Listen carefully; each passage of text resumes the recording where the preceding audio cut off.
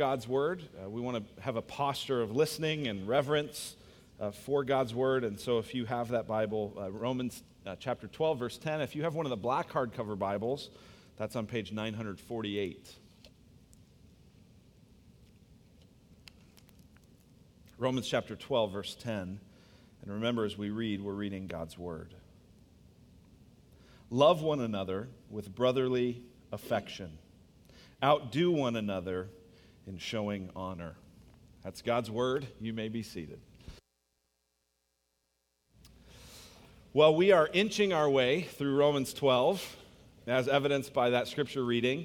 And it really makes sense that we would do it this way, I think, because if you listen to Jesus, what you find is that Jesus says the most important commandments are to love Him with everything and to love your neighbor as yourself. That's the most important thing according to Jesus. So if we want to grow as disciples, as people who are following Christ, we need to be growing in our love of Him, and we need to be growing in our love of one another. And so as the Apostle Paul spends extended time here in Romans chapter 12 describing what a life of love that is changed by Jesus looks like, it's appropriate that we would pause and that we would slow down and that we would even do what we're doing, which is spending 8 weeks, kind of a focused series within the series on love from Romans chapter 12. And so that's what we're going to try to do.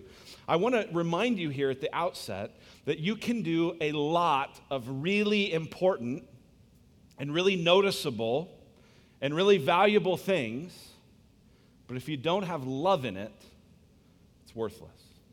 The Apostle Paul, who wrote Romans 12, also wrote a letter to a church in Corinth. And in 1 Corinthians 13, here's what he said to that church. He said, "If I speak in the tongues of men and of angels, but have not love, I'm a noisy gong or a clanging cymbal. And if I have prophetic powers and understand all mysteries and all knowledge, and if I have all faith so as to remove mountains, but have not love, I am nothing. If I give away all I have, and if I deliver up my body to be burned, but have not love, I gain nothing." Look at those verses for just a moment.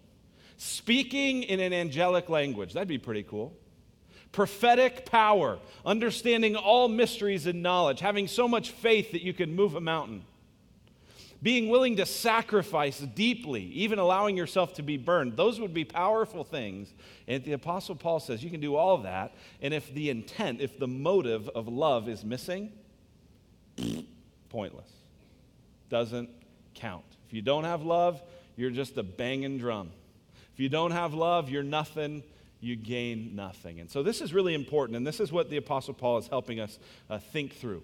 We saw it last week in Romans chapter 12, verse 9, that Paul started that verse talking about genuine love. And that phrase really kind of summarizes everything we're looking at here in Romans 12. Look at chapter 12, verse 9. It said, "Let love be genuine."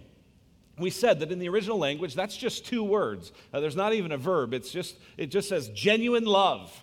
Or love unhypocritical, a love that is authentic, a love that is real, a love that is not playing a part, a love that is not skilled at acting. This is genuine love. And this whole section, this whole chapter really, to a large degree, is about that kind of love. So here's some things we've seen about this so far. Just to review, if you're new with us or you just haven't been with us in the last few weeks, here's some stuff we've been talking about. Some things about genuine love we've seen. We've seen first that genuine love is counter-conforming to the world. Look at verses 1 and 2. Paul says, "I appeal to you, therefore, brothers, by the mercies of God, to present your bodies as a living sacrifice, holy and acceptable to God, which is your spiritual worship." There he's saying, you're going to lay your life down.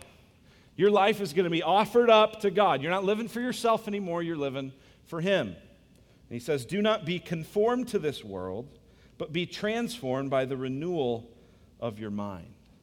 And as I said, nothing is more counter-conforming to the world than love. The world is all about make a big deal of me. Let me show you how important I am. And love says, let's look at other people. Let's get the attention off of me and on to them. So genuine love is counter-conforming to the world. Genuine love also thinks with sober judgment. We saw this back in verse 3. He says, "For by the grace given to me, I say to everyone among you, not to think of himself more highly than he ought to think, but to think with sober judgment." Think clearly. Don't think of yourself as really important, and don't think of yourself as not important at all. Think of yourself with sober judgment. We also see that genuine love uses the gifts that God has given us to be a blessing to other people. We said that in verse 6. Look at verse 6. Having gifts that differ according to the grace given to us, let us use them. God has given you gifts. God has given you natural talents. If you're a follower of Christ, God has given you spiritual gifts. He lists a few of them there in chapter 12. And these gifts are not meant to terminate on you. The gifts are not intended to make you feel better or to make you have some important position. The gifts are there to bless and to serve others. Then we saw last week that genuine love hates evil. Verse 9, let love be genuine, abhor what is evil. That word abhor, we said, means disgust. It means to be horrified. It means that this is repugnant. This is disgusting. You want to vomit at the thought of evil. Rather than making peace with it, rather than being okay with it, rather than just going, well, that's just who I am, this is saying anything that's contrary to God's law, genuine love hates it. And on the flip side of that, the other thing we saw in verse 9 is that genuine love holds fast to what is good. That word meant glued together, to be adhered. Genuine love holds fast to what is good. Genuine love tries to avoid the sins we could commit and also tries to do the good that we could do. So that's what genuine love is about. And the context of this particular passage really is talking about this kind of love existing within the Christian church, within a family of believers. And that's what it's going to be talking about. Now, these lessons ripple out into the rest of life. They ripple out into other relationships. But the context Paul's focusing on here is the kind of love we should have within the church family. And just think about this for a moment. We're not going to be very good at loving the world out there if we can't love the church in here. If we have broken relationships within the church, that makes it difficult to tell the outside world, we really love you. You could come be loved like this. They go, no thanks.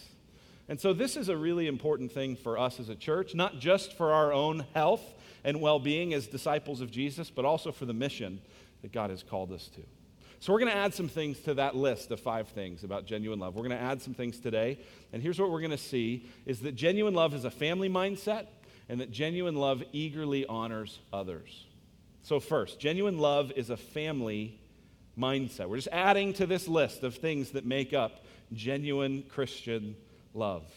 Genuine Christian love, genuine love adopts a family mindset. It sees itself as family. I talked last week about how the church struggled in the early days to try to describe love, that the words that were available to describe love, there was a word that kind of meant passionate love, and there was a word that meant family love. And they said, well, that's part of it, but there's really a key word that describes the way God loves us, and the Greek word for that is agape. It's unconditional, unmerited. You can't deserve it. You can't do anything to earn it. It's just the way God loves. And that kind of love is described in verse 9 when Paul said, let love be genuine. That's what he was talking about. But in this passage, he's also using these other words for love. He uses a word that talks about loving like family. That's the word that's used at the beginning of verse 10. In our English translation, it just says love, but there's actually multiple Greek words for love. And in verse 10, love one another is that second one, loving like family. Some translations call it be devoted to one another. It's this kind of loyal love, this kind of love, blood is thicker than water kind of love. This is seeing it as family. And then you have in the second part of the verse where he says, love one another with brotherly affection. Brotherly affection is that third word, Philadelphia. And you're familiar with that word. You've heard that. You've heard of that city, the city of brotherly love, right? And the reason that city was named that is because William Penn was a Quaker who had experienced religious persecution, and when he founded the city of Philadelphia, he wanted it to be a place of religious freedom. He wanted it to be a place of religious tolerance. He wanted it to be a place where the European immigrants could get along well with the Indians and the natives that were there. And by God's grace, that happened, and Philadelphia was that kind of city, and that's why it was such an important city in the early parts of our country. And then the Philadelphia Eagles started, and that's just all, it all went downhill from there, right? Not a lot of Philly fans are not known for their love at this point anymore. But here's the point of all that. Paul's using all these words because he's trying to overpower us with a tidal wave of saying, love is a really big deal. All kinds of it really matter for the Christian church. This is a huge part. And specifically, this in verse 10 all has to do with the idea of family. It's loving like family. It's brotherly love. It's being devoted to one another in brotherly love. This is a family description. And I don't know about you, but this for me, this is a mindset shift. This is not even necessary. Paul's not asking them to do anything different. He's saying do it with a different mindset. Do it with a different attitude. See yourself as part of a family. The Bible uses that language. We're called brothers and sisters in Christ. God is our Father. Jesus is our perfect elder brother. But we're family.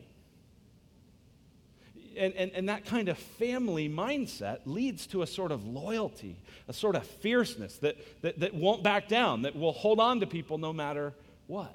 Right? All of you have experienced either in your own life or with someone you know where they've said something like, man, my brother, he is a mess. And his life is all out of whack, and every time I see him, he needs something, and he always says the wrong thing at the wrong time, and I can never really count on him. But he's my brother. And I love him because he's my brother. Right? There's that family mindset that says, you know what, no matter how screwed up you are, we're still family. It's still my dad. It's still my daughter. It's still my sister. There's a family mindset to that we are supposed to have. Now, I want you to do something, and this feels a little awkward, but I want you to actually look around. Okay, look. Not just with your eyes. You can turn your whole head, right? We're all doing it, so it's not like people are staring at you. Just look around. This is family.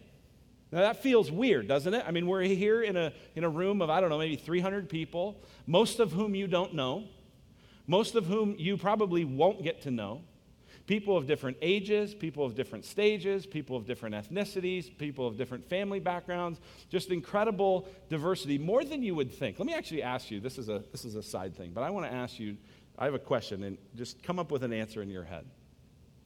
What percentage of people in our church do you think have children in the home under 18?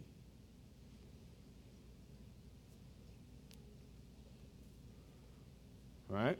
Anybody brave enough to shout out? What do you think? 8? All right. Never mind. Don't shout out. Everyone I've asked this just personally has said something like 70 to 80. 70 to 80% of people have kids. It's got to be because they're just everywhere, right? You know what the truth is? It's really closer to 50%. Only about half of our church have kids in the home under 18. It's just the ones that do have a lot of them. Right? And so here's why that matters, is sometimes people without kids or people that aren't married or whatever think, oh man, there's nobody here like me. No, about half of us are like you. And yet there are a lot of people that aren't like you. And the nature of the church family is it's diverse. And I would love for it to be even more diverse. I'd love more age diversity. I'd love more stage of life diversity. I'd love more ethnic diversity. But there's a lot of diversity as is. And yet when you look around and you go, these people who I don't even know, they're my family? Okay. I mean, that's hard to sign on to, really, a little bit. It's hard to even understand, right? And depending on your family background confuses it even more. If you come from a really great, healthy, strong family where you really love each other and know each other and enjoy being together, you're like, there's no way I could care about those people as much as I care about this. And if you're from a really jacked up family and you're like, I already got a family, I don't want another one. Like, please, not another family, anything but that. Right? That's confusing to go, well, if you're telling me to love like family, that ain't going to go very well. And so that becomes tricky. And especially in a bigger church, that's hard, right? When Paul's writing to these churches, these are probably smaller churches, probably made up, this section right here might have been the size of the church. And so it was much more reasonable to say, hey, love like family, and they'd be able to do that. That's why, by the way, we try to get people into smaller groups, whether it's through redemption communities or women's discipleship or student ministries or other things, so you can actually have a group of people that can function like real family. But this is a mindset shift. I don't know exactly how it works. I don't know exactly what it means in a church of 900 people. But what it does call us to do is to go, I got to think about this differently. These are not just people that we all kind of shuffled into a room together. This is family. That affects our thinking. It affects how we do it. So that's the first part. Genuine love adopts a family mindset. Second thing we learn about genuine love here is that genuine love eagerly honors others. Again, Paul is just rattling off all these different things that relate to love, and we're going through them slowly. This next one comes from the end of verse 10. At the beginning, he said, love one another with brotherly affection, and then this, outdo one another in showing honor. Outdo one another in showing honor. The Eugene Peterson, in his Message paraphrases it as, practice playing second fiddle. Outdo one another in showing honor. And that outdoing is kind of an interesting thing. Not all translations use that word, but it has with the idea of leading the way. You want to get ahead. If there's a priority to you, it's not honoring yourself, it's honoring someone else. Showing honor. That word honor means reverence. It means respect. It means esteem. So not only are you seeing people as family, but you are seeing them as people made in the image of God, brothers and sisters who are united at the foot of the cross of Jesus Christ, who are all saved by sheer grace, and who deserve your respect and your honor and your esteem. And by outdoing one another, it means you're looking for this. You're looking for opportunities to honor other people, showing honor, to give them that respect, outdoing one another to take the lead in doing so. What would that look like? What would that look like on a practical, daily basis to outdo one another in showing honor? I had a couple ideas, two things that came to mind. The first is we would listen. Really listen. You ever have a time when you're talking with someone and it feels like you're the only person in the universe because of how they're listening to you? Don't you know how good that makes you feel? Don't you feel so honored? You feel so important. You feel so esteemed. And contrast that with the time when, as soon as someone's phone buzzes, they're checking it, or they're kind of looking through you, or you can tell they're busy, right? I really struggle with this personally, like when I'm here on Sundays, because I want to build a relationship with and love as many people as I can. And so I'll be talking to somebody, and I'll be trying to just you and me, right? And behind them is someone that's like, hey, and I'm like, it's like if I ignore that person, then I'm a jerk to them. But if I wave back, then I'm a jerk to this person. And you just never really know what to do. But most of life isn't like that. Most of life is your kids are real excited about some silly play they started. Or your wife is giving you a list of things to pick up from the store. And you honor those people by listening, by giving them your undivided attention. Not listening just to sort of wait for the break so that you can jump in with what you want to say, but listening, caring about what they are going to say. This is a huge contrast to how most of us think. Most of us are just sort of wait for people to stop talking so we can start talking. And one of my favorite examples of that is Brian Regan. He's a comedian, one of my favorite comedians, and he has a spot where he talks about the people that do that, people that just wait for your lips to stop so they can talk. What they are called me monsters. So take a look at him describing that.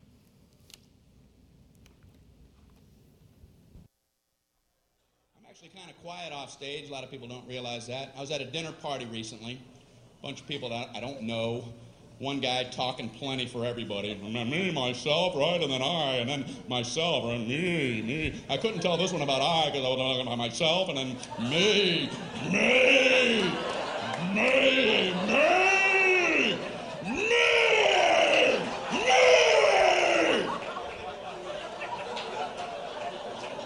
Beware the me monster. So I tried to jump in with a little story. I don't want to just sit there the whole night. Right when I'm done with my story, this guy goes, "That ain't nothing." Oh, well, didn't mean to waste everybody's time telling my nothing story. Here, let Marco Polo speak. He's back with tales of adventure. My story ain't nothing. Maybe it wasn't, because I made the mistake of trying to tell a story about having only 2 wisdom teeth pulled, and I learned a lesson. Don't ever try to tell a 2 wisdom tooth story, because you ain't going nowhere. The 4 wisdom teeth people are going to parachute in and cut you off at the pass. Halt! Halt with your 2 wisdom tooth tale. You will never complete one, trust me. I'm trying to tell my story. You know, I had some wisdom teeth pulled. I had 4 pulled. Oh, okay.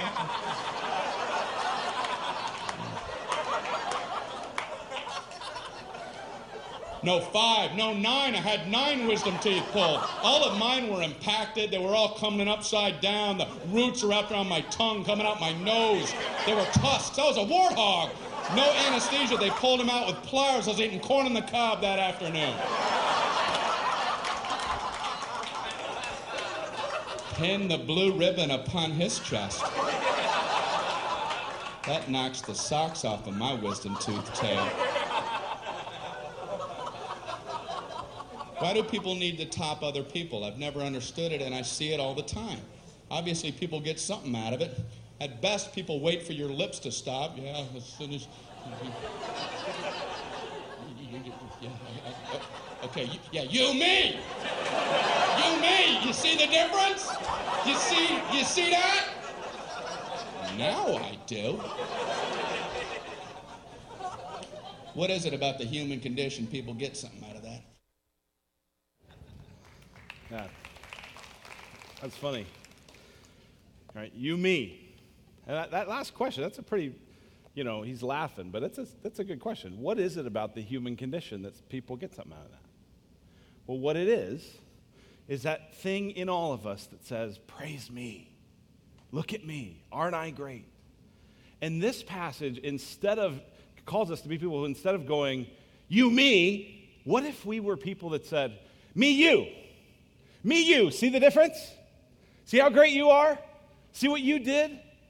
What if we became people like that, who really listened and really cared and really then looked for opportunities to notice the good in other people rather than noticing the bad to make ourselves feel better?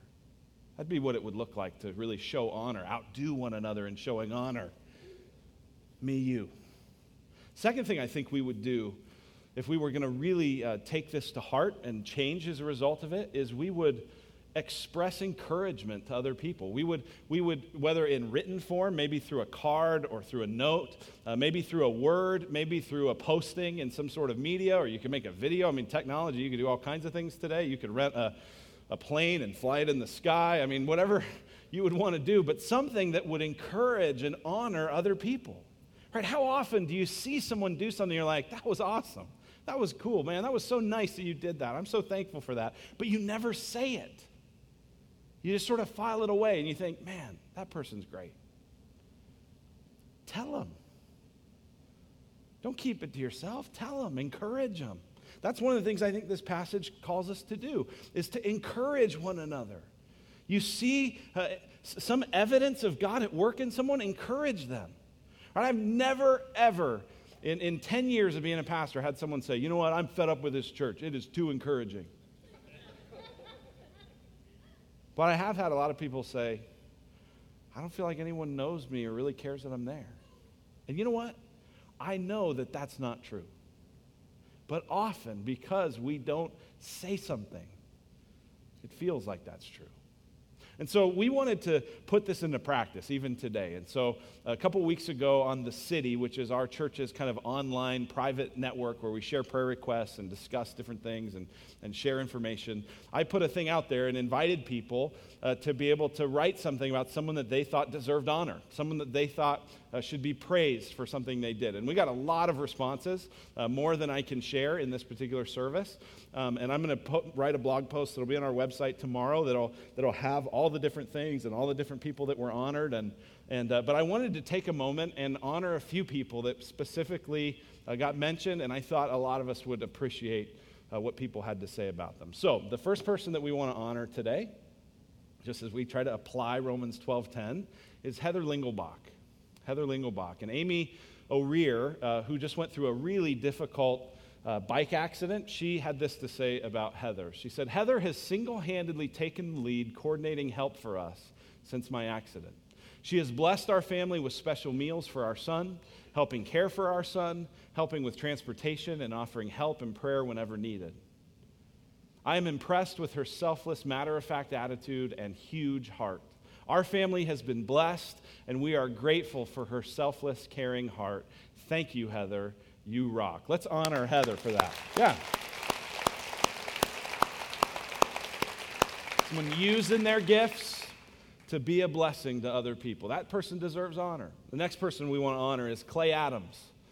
Here's what Nathan Jarrett had to say about Clay. He said, I don't know anyone who uses their skills to serve the needs of others as much as Clay Adams. I wish I had the ability to help him as much as he's helped me. He's come over to my house and fixed cars and water heaters. I'm just unable to really fully describe how generous he is with his time. I think Clay has a working knowledge of all things that require tools. Just a really patient guy who has always seemed eager to help out and lend a hand. Let's honor Clay for that. You know, no one ever asked me to come over to their house to fix anything because I just would bring a phone book and say, here's someone you could call, and I'd probably think you call Clay, right? But that he's using his gifts all the time, all of life to be able to do that. Really encouraging. Another person we want to honor is LaDonna Blakemore. And Rebecca Level had this to say about LaDonna. She said, I would like to honor LaDonna because she was the first woman who reached out to me when we first started attending the church in the summer of 2010. We were in a very difficult place and relying on God one day at a time in faith. God really used LaDonna as his hands and feet to show that he had not forgotten us. Just having someone care and enter into the pain and brokenness shone a bright light into what seemed to be darkness all around. I will never forget the difference that made. Let's honor LaDonna for that. Yeah. Tina Brown has a junior high student, and she wrote in this about our student director, Josh Watt. She said, so thankful to Josh and his team for pouring into our daughter and all the youth every week. Jesus oozes all over Josh and his team, and I'm one thankful mama. And that's right. Josh deserves some honor. He does a great job. He loves those students, man, and it's a great ministry. The next person that deserves some honor are John and Tamara Dirks. I loved what Lori Luss had to say about her experience of their ministry. She said, when I first started attending Gateway, the Dirks were greeters along the sidewalk leading to the entrance. Going to a new church was a little challenging for me, and I often felt disconnected, except when I would walk past the Dirks. They were relentless in a very good way at being kind and welcoming, in a genuine way. Each week, they would follow up and ask about things we'd discussed the week before. I can't say how much their kindness meant and still means. Isn't that awesome?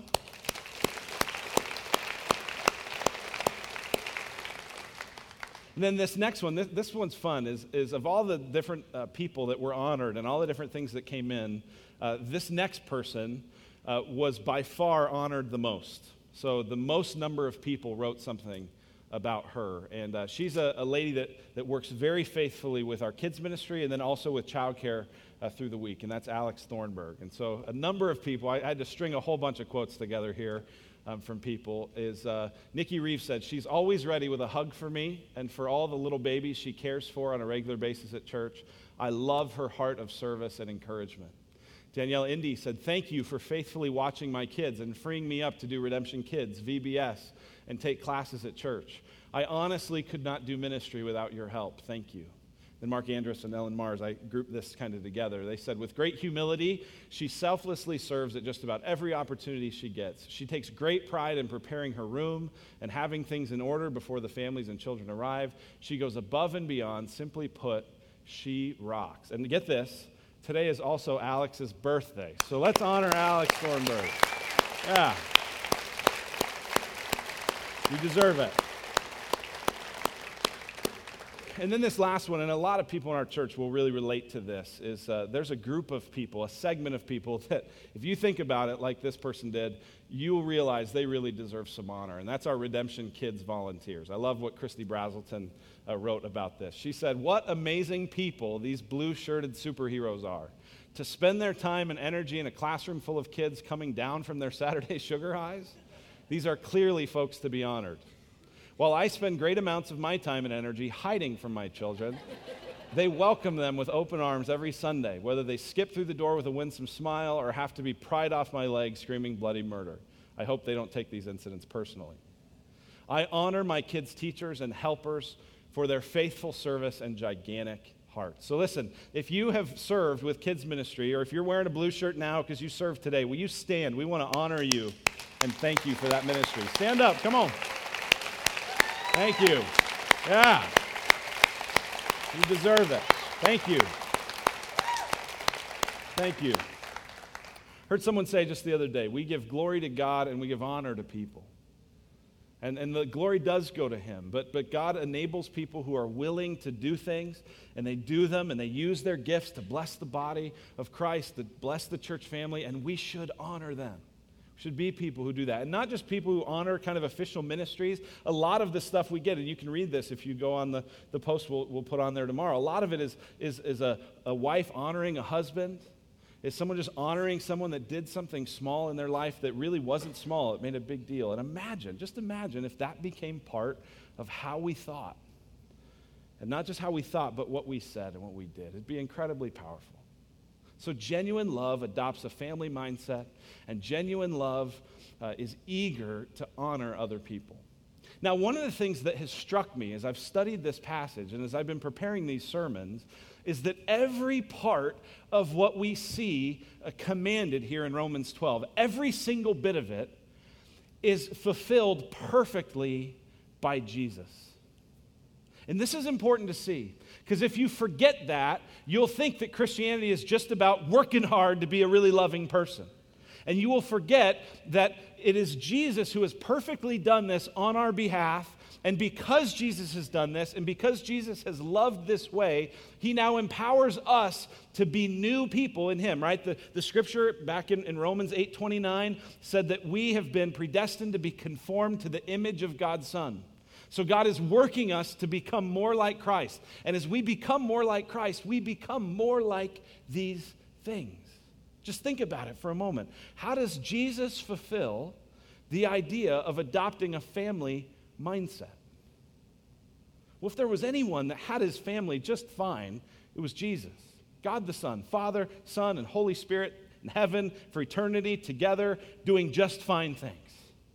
And Jesus takes on flesh and inhabits a world filled with creatures, the Creator living among his creatures.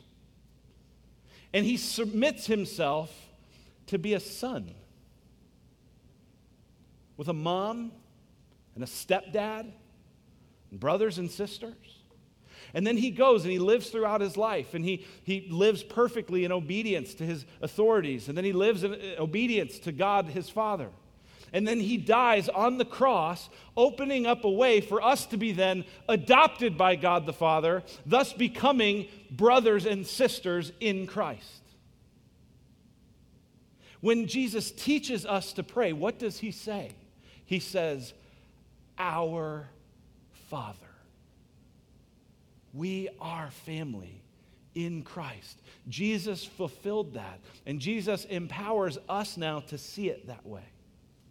And Jesus also was incredible at honoring people. He wasn't disrespectful. He wasn't dismissive.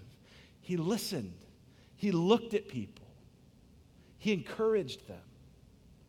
And listen, part of the application of this message is if we're going to try to honor one another, we should really live our lives to honor God. We should really live our lives to honor Jesus. But here's the thing. You can't outdo Jesus in showing honor. You can't do it. You can't outdo him. You can show him a lot of honor, and we should, and we will. But you can't outdo him in showing honor. You can't outdo him in showing respect and esteem. Jesus did the ultimate of that on the cross. I love this quote by Propaganda. He's a hip-hop artist. He says this. He says, "But worth, value, and beauty is not determined by some innate quality, but by the length for which the owner would go to possess them. And broken and ugly things, just like us, are stamped excellent with ink tapped in wells of divine veins." That's beautiful. You get what he's saying? We don't just have some inherent worth. Our worth is demonstrated by the length to which the owner would go to have us. And broken, messed up things like us are stamped excellent with ink tapped by divine veins. Which means that Jesus paid the ultimate cost, right? You go, what is something worth, right? You can look up, you want to sell your car, you go, Kelley Blue Book, here's what it's worth. Well, maybe something is worth only what someone else will pay for it. Right? If you got a baseball card collection, you go, well, this one's worth $50,000. Well, maybe, only if you can get some Yahoo to buy it for that much. It's only worth what someone will pay. And what did Jesus pay to have us? He paid it all. He paid the ultimate price. Which doesn't mean that we're more valuable than God. It doesn't mean that God's glory came secondary to Jesus' desire to honor us, but it does mean you can't outdo Jesus in showing honor. And listen, if Jesus has shown that kind of honor to everyone in this room who knows him and loves him and who is part of his family, then so should we. We can't dismiss a brother or sister in Christ. Go, well, I'm not like them, or they were mean to me. That wasn't it for Jesus. Jesus still honored them, and so must we. Let's pray. Father in heaven, thank you so much for your love for us. Thank you for how it was demonstrated by Christ on the cross. Thank you for how he has made us family, and he has honored us. And now, Lord Jesus, we want to return honor to you. We can't repay you. We don't even want to try. But we can, out of gratitude and out of joy, express that you are worthy of respect and honor and esteem. There's no one like you. We praise you in Jesus' name. Amen. Amen. Amen. This is our chance to respond. If you're new to the church, this is a time where we give every individual room a chance to respond to what they just heard.